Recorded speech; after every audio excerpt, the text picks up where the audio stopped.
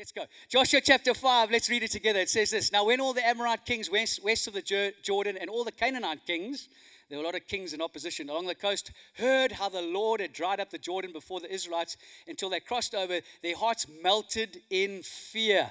I love how Dill said last week, when the church moves, the enemy melts in fear.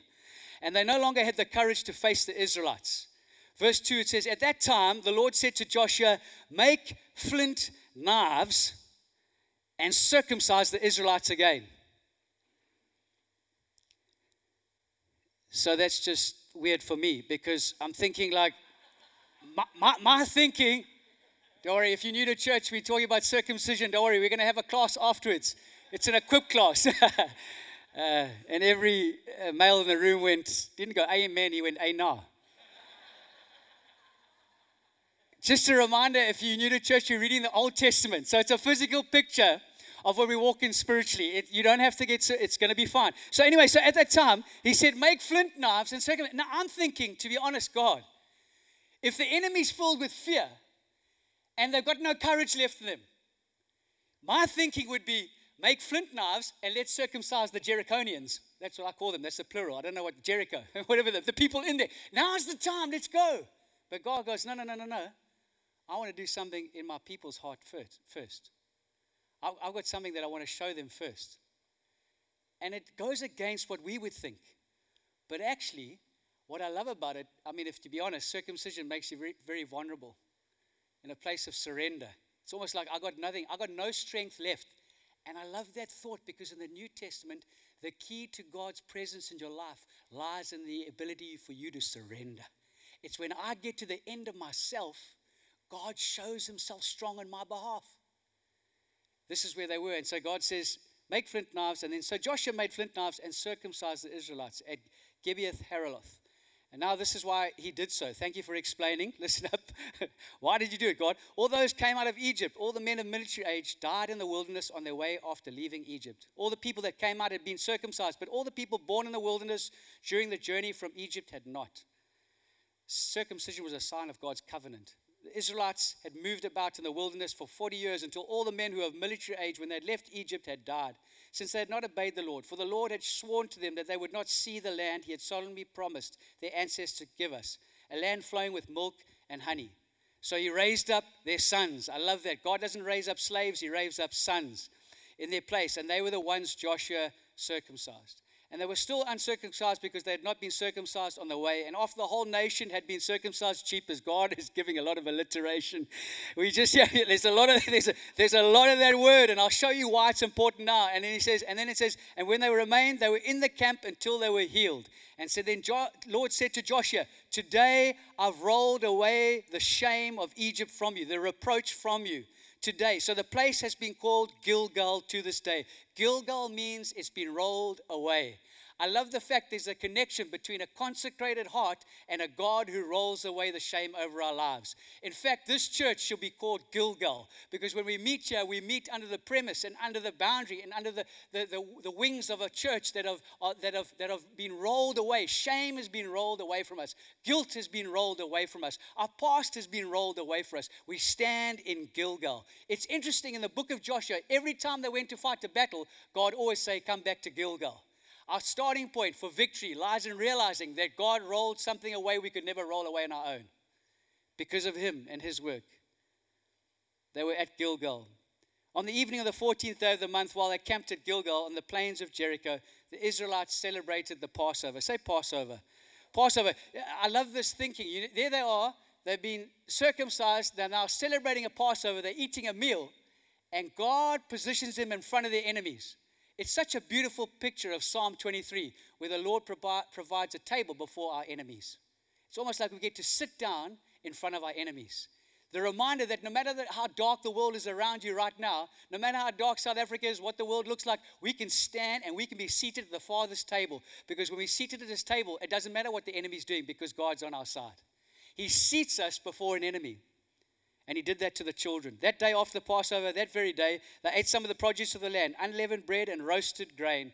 The manna stopped that day after they ate this food from the land, and there was no longer any manna for the Israelites. But they ate that year of the produce of Canaan. God changed their diet. And now when Joshua was near Jericho, he looked up and saw a man standing in front of him with a drawn sword in his hand. Joshua went up to him and asked, "Are you for us or for our enemies?" This man, who was Jesus, said, "Neither," he replied. "But as commander of the army of the Lord, I have now come." In other words, I've come to take over.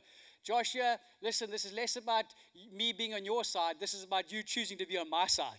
Joshua, I know you want me to be your co-pilot, but listen, I want to ask you, do you want to be my co-pilot? Because guess what? What's going to happen? I'm going to fight for you. Have you ever seen that? Jesus has his sword out, which is such a picture of Jesus declaring victory over our lives. You know, in the Great Commission, they announced, go into all the world and preach the gospel. With the Great Commission came a great announcement. All authority in heaven and earth has been given to Jesus Christ.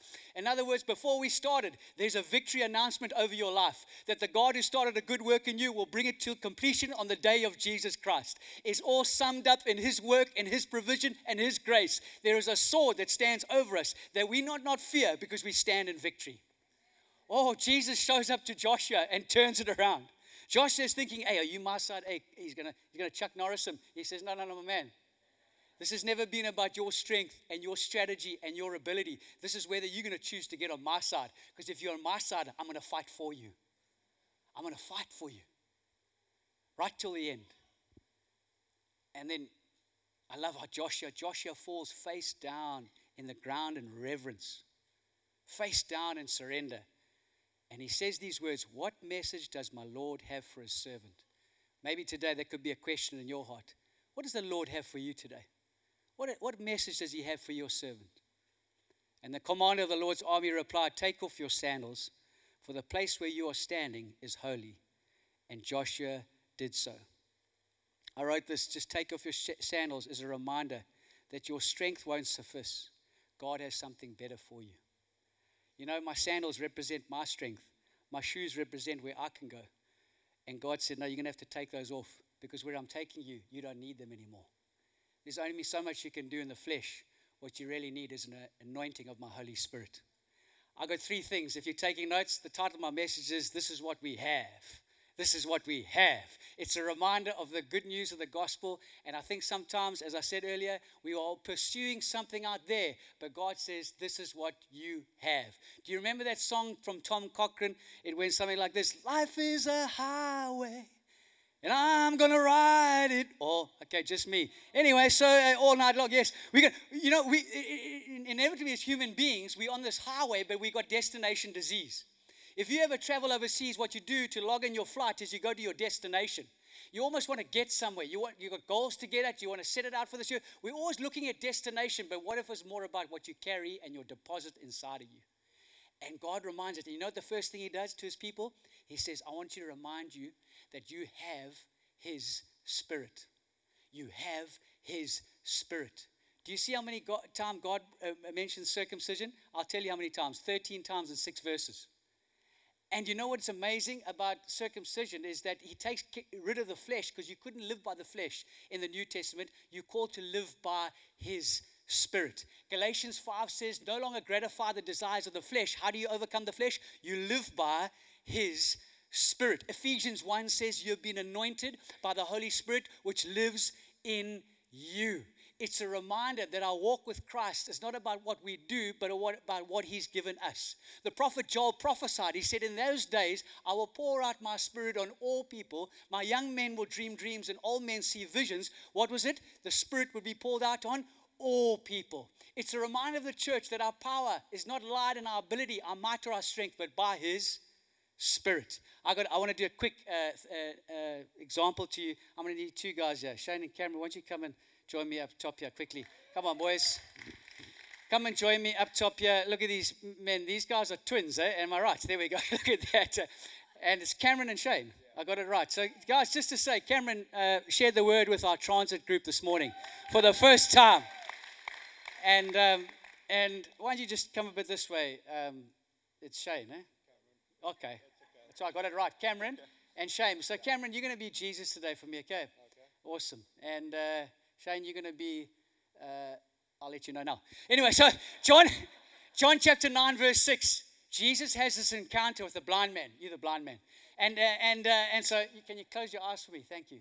All right. So here's Jesus. There's a blind man, and they come to him. They say, "Listen, God, these Pharisees, they're coming around. They want to test Jesus. They say, Jesus, how come this man's blind? Was it because of his sin, or his father's sin, or his mother's sin?" And you know what Jesus does? He's almost going like, "This has never been about sin. This man's blind so that the power of God will be revealed." You know, when I look at these young men, these men, you know, and I think sometimes in our life we're so focused on sin. God says, "Hey, I've taken care of that. Your life is about the power of God being revealed. Your life, Shane and Cameron, is about the power of God being revealed." Now watch this. So Jesus, what's happening, my man? Nice. Your mum's going to be surprised you're Jesus today. And your youth group, eh? And the transit crowd. Anyway, so, and Jesus, you know what he does? He kneels down. Why don't you kneel down for me, my man? There we go. He kneels down and he starts filling on the ground. There's some mud on the ground. But you know what is interesting? Jesus spits on the mud. You don't have to spit on the mud. And you know, I love it. He spits on something so ordinary, mud. Now, can you imagine the Pharisees and the Sadducees? They're all like, spitting. How can the Son of God spit? You know, spit is often like associated with, you know, it's pouring disgust on something. But you know what's interesting in this story? Here's the blind man here. He can't see. He's just waiting for a touch from God. He's thinking Jesus is just going to command it like he did to the sea. He's just going to say a word and he'll be healed. But no, Jesus does something different. Why the spit? I wonder what spit's made of. If I had to ask you guys, what's spit made of? Anyone tell me? Water? No, that's sort of right. Saliva, same thing. Spit and saliva. What about you guys over here? What's spit made of? Sorry, bacteria. Should I say bacteria? You know what our spit's made of this morning? Lots of coffee. A coffee breath when you get home. There's like, oh. But you know what? They've worked out. They've said that, so they've proven that spit is, I think it's like 90-something% DNA. DNA. And if you think about it, in that moment, Jesus was taking his DNA and depositing it on some mud, ordinary. Why don't you get up for me, Jesus? You've now picked up the mud. And then he puts it on this man's, why don't you just turn around, face it, and he puts it, why don't you put your hands on his eyes? There we go. Just hold it right there. It's what you call brotherly love. I'm about to show you Jesus, yeah. I'll open your eyes physically. and you know what I love about this? You know what I love about this situation? Just pause for a moment. Snapshot. Here's a snapshot. Here's us. We like the blind man. You know, we couldn't help ourselves if we tried. We couldn't get ourselves of the hole we've landed in. You know, we've been blinded, not here, but here. The Bible says that we were far from God. All of us sinners. All of us been cast aside. We couldn't save ourselves out of a paper bag. We couldn't do it if we tried.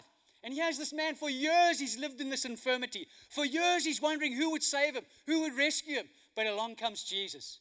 And he spits, puts mud, ordinary, on this man's eyes. And you know what he says to him? He doesn't even heal him in a moment. You know what he says to him? He says, walk away and then go and wash.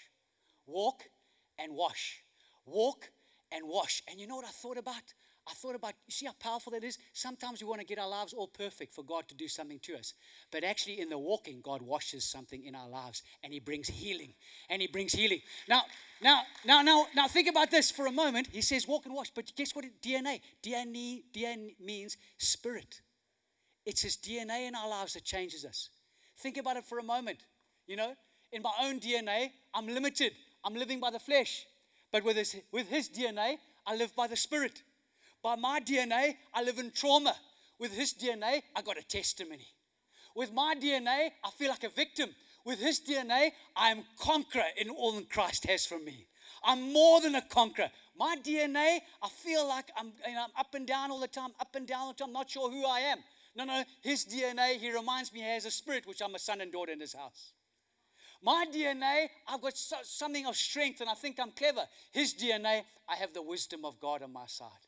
My DNA, I fall flat because my shoes take me so far. His DNA, I'm adorned with a shod by the gospel of peace, which fills my heart every day. There's a peace that passes all understanding. Can we give it up for our volunteers? Thanks. Twins, the sons of thunder.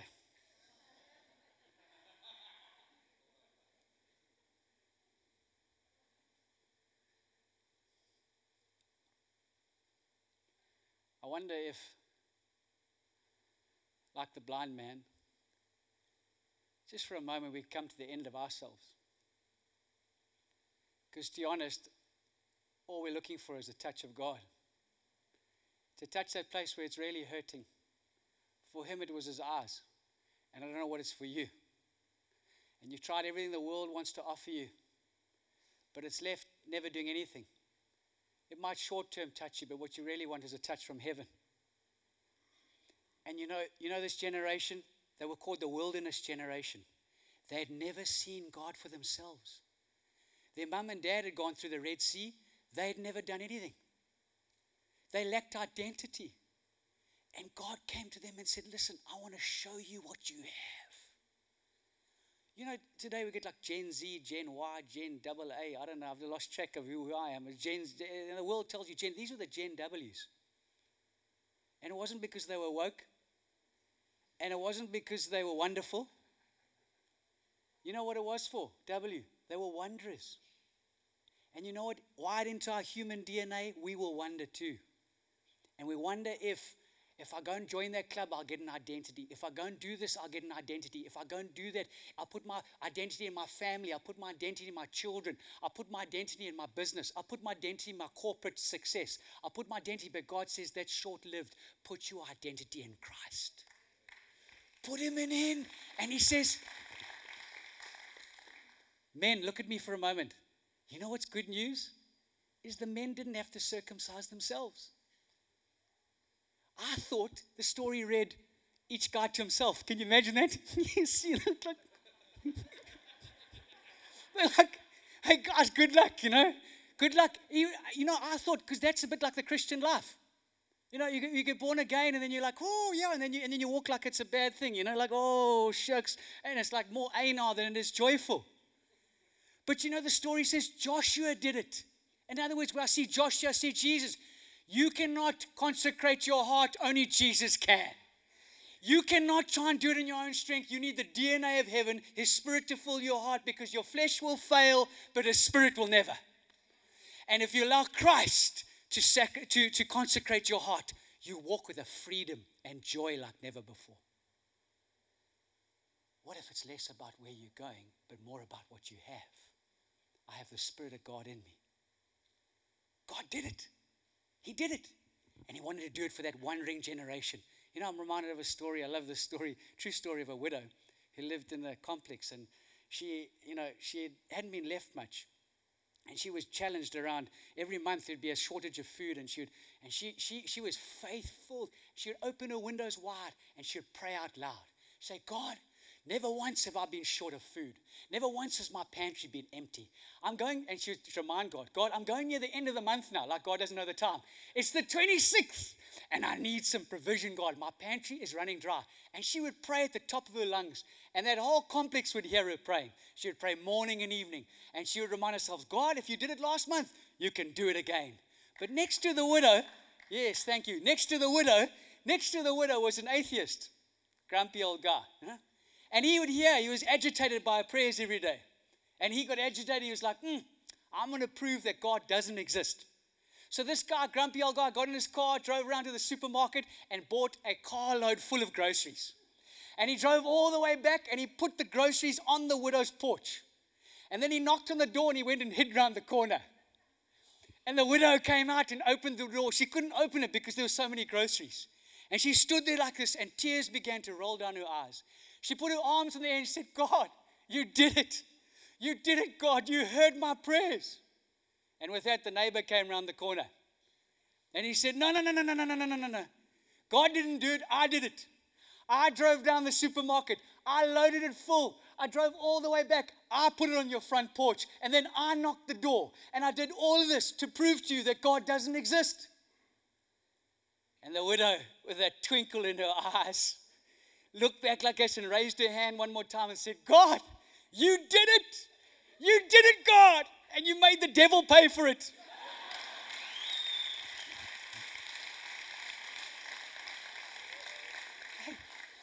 Hey, yeah, it's funny. But I want to tell you, Genesis 50 verse 22, with Joseph, he said, what was intended for harm, I'll turn for your good. In Romans 8, it said, what was meant for evil, I'll turn it all for your good. Salvation, it was God's work in the beginning, it's in the middle, and it'll be at the end. He's the one who said he's fully committed to your life. Think about this wilderness generation. They're wandering in the desert. Hey, is God going to save me? I'm not sure he is.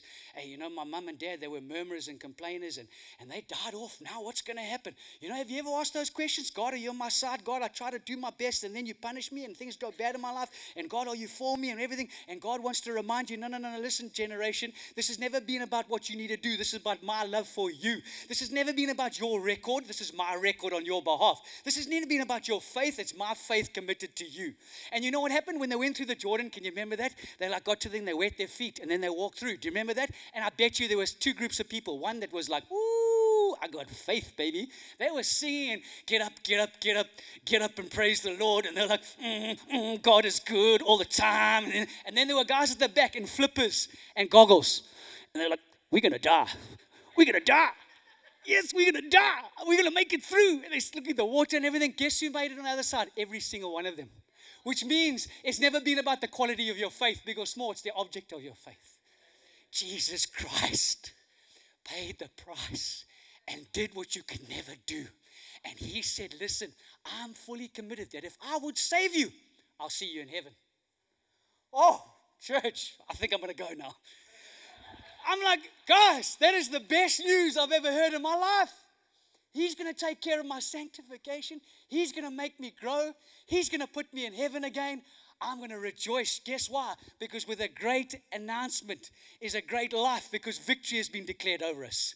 Joshua met the man Jesus, and Jesus came him in a way that he needed him the most, like a commander of the Lord's army with a sword drawn. What was he saying? Joshua, you might have a big fighting battle scenario in your life. You might think you're a soldier, but you haven't met the commander of the Lord's army yet.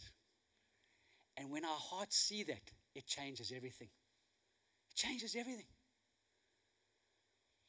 We have a spirit and we have a sacrifice. God paid a price for you and I. That's why they celebrated Passover. You know, Jesus, in all four Gospels, he celebrates the Passover. He celebrates the Lord's Supper, Last Supper. At the Last Supper, he did it at Passover. You know what he was trying to make a connection? He's trying to show the people, you see the Passover lamb? You see the one, you remember they put the blood over the lintels? And he came to bring justice that night. He didn't just bring justice over the Egyptians, he brought justice over the Israelites too. And he said, Israelites, it's not dependent on your pedigree and your race and your work performance and everything. No, this is dependent on the quality of the blood that's going to go over those doorposts. When the angel went past, when he looked at it, he didn't go like, fun sales, 4 out of 6. Okay, doing good. All right, let's save them. No, he didn't look at the quality of their faith. He looked at the quality of the blood on the doorposts. Friends, do you know the quality of the blood over your life is Jesus Christ? He is the perfect lamb. When John looked at him, the Baptist, he said, behold the Lamb of God who takes away the sin of the world. Where do you get that from? Isaiah 53, he says there will be a man who is like a sheep that we brought to slaughter. And by his afflictions, you and I and transgressions will be set free forever. Jesus Christ paid the price for you and I. And he said, you know what? The only way you're going to do that, Israel and Egypt, is when you take a lamb, you slaughter it, you eat it, and you put the blood up. And when you put the blood up, what you're doing is you're going to have faith in a substitutionary sacrifice. Jesus Christ. You see, that is a picture of what real love is. And that's why they celebrate Passover. Because the thing our hearts need more than everything is an example of what real love looks like. We are craving for real love. And God gave them a sacrifice. He said, when you celebrate Passover, you will recognize that it was never about you, but what he did for you on the cross. And Jesus at the Last Supper, he says, take it. You see this meal? You see that meal? It's Passover lamb meal. Whenever we take this meal, you can be in the presence of your enemies. But when you take this, God changes everything about your heart. The more you take it, and you know what often happens, to be honest? I take this flippantly sometimes. I was saved in an Anglican church. Anglican church communion every Sunday, 3 times a Sunday. And you get into a ritual of just like, I drink the blood, I take the blood, I drink the blood, I take the blood, I drink it, I take it, I drink it, I take it. But you know what this is? This is the gospel. This is a reminder that it's never been about your performance, but God's performance on your behalf. This is salvation. It's never been about your commitment to him, but his commitment to you. And you know, I'd ask you, if I came to you and I said, do you understand this? You go, I understand it. I believe it. But I'm not sure we do. Because I don't understand it sometimes. Because I've got days where I'm up and down on approval. I've got days where I'm up and down on criticism. I've got days when I wake up, I'm feeling grumpy and not sure God loves me. And you know why? It's because maybe, just maybe, I need to revisit this and remind myself of what I have. Because when I see what this is and what real love is, it reminds me that my future is secure, that my present is powerful, and my sins have been washed away. When we do this and we celebrate this meal, we realize it's a miracle because He saved us and rescued you and I. We have a Spirit, we have a sacrifice, and then we got a Savior. Jesus showed up to Joshua. Jesus wants to show up to your life. He loves you. He wants to show you a saving grace.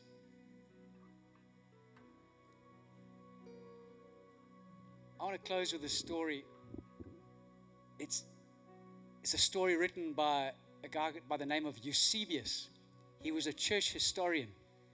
He wrote the story in 300 AD. But he wrote about the Apostle John. And he wrote about Apostle John's life. And he's got this one story about the Apostle John. Now, if you know the Apostle John, he wrote John's Gospel. He wrote 1 John, 2 John, 3 John. He wrote the book of Revelation while he was in prison on the Isle of Patmos. John had a revelation, if anything, of the love of God. And John was the only apostle to live to an old age. He lived in modern-day Turkey. You know where the earthquakes happen now? That's where John was. He's in a local church. And the story tells us that John, at his old age, he won a son to Christ. He had Shane and Cameron as young disciples, and he loved them, and he won them to Christ, and he formed a relationship with this young son, and he looked after him, and John had to travel, though, and he was going away. So he said, look, I'm going away. He said to the local bishop, would you look after my son? And the bishop said, no problem, I'll look after him. And off he went. John came back 2 months later, and he went to the bishop. First question, where's my son? How's he doing? And the bishop said, oh, he's gone. John said, what do you mean he's gone? He's gone from God. John said, what? Gone from God? And with that, he ripped up his cloak in grief. He said, give me a horse. And he got on a horse. He said, no, this boy's gone back to the mountains. As a young kid, he was part of gangs. And in those days in Turkey, if you were in the mountains, you were part of a gang. And if you were part of the gang, no one went to the mountains. If you went to the mountains, it was certain death. John said, give me a horse. And the old man got on a horse and galloped up into the mountains. And he was captured by the gang, armed men. And he said, I want to be captured. Put me before the judgment seat. And they took him up before the leaders. And when he arrived, one of the leaders was his son. And as he ran towards him on his horse, the son turned, armed, and ran from him. And John got off the horse and ran towards him and said, listen, my son, I'm prepared to die for you because of the Savior that died for us. Stop. Trust me. There is hope because of what God did for you. And they reckons that son stopped, threw his weapon away, fell to his knees, and in tears, John embraced him and took him home. And I thought to myself, where did John get such courage from? Where does John would risk his own life for a son? Where did John get some freedom from? Where did he find such courage to live a life that would give up his life for this young man? And you know, if you read John's gospel, then you go 1 John, and then he goes chapter 1, and he writes about God's love. Chapter 2, and in chapter 3, John's heart begins to explode, and he writes these words. He said this, behold, what manner of love the Father has lavished on us through Jesus Christ, that we are children of God, and that is who we are. Do you see that? John had a revelation of how much God loved him, how much the Father had done through Jesus Christ. Because when your heart gets a picture of how much love He has for you, it sets you free to live the life you're called to. Just this last week, I was lying in bed with my little daughter. She's got this little Bible, and every day she does like a one-day thing. And so she reads it, and then we talk about it. And some nights I just go, amen, because I'm tired. You just give her a cuddle and you say, okay, thank you, Jesus, you go to sleep. And anyway, this night was talking about a father that comes close. And she looked at me and she said, Dad, I miss Granddad. I said, why you miss Granddad? She said, Granddad had big arms. Granddad had hairy arms. Granddad had tanned arms. He was a farmer. And she said, Granddad liked to hug me and hold me. She said, Granddad always played a trick with us. And I said to her, no, I think I know the trick. Because when I was a young boy, my dad used to do that with me. And he would pray for us. And then when he finished, he would wrestle with us like a dad would. His big, tanned, hairy arms. And he would hold us like this. And after a while, you get a bit claustrophobic. You say, Dad, let me go. And he'd say, no, I got you here forever. And little Anna turned to me and said, you know what? He used to hold me. And he said he had me forever. And you know what? I think, to be honest, that's what God, the Heavenly Father, wants to do for every one of us. Put his big arms around us and hold us tight. Jesus said to Peter, Peter came and they celebrated the Last Supper. And Peter was quite like, hey, Jesus spoke about his death. He said, no, Jesus, don't worry. You're not going to die. I'll die for you. He said, no, Jesus, don't worry. I'll never let you down. And Jesus said, no, Peter, you are going to fail me. And he looked at all his disciples. He said, you're going to fail me. But you know what's not going to fail you? Is my faith in you. My faith in you will never fail. My commitment towards you will never fail. My strength towards you will never fail. I'm a Heavenly Father, and when I get you in my arms, I'll never let you go. Why don't you stand with me?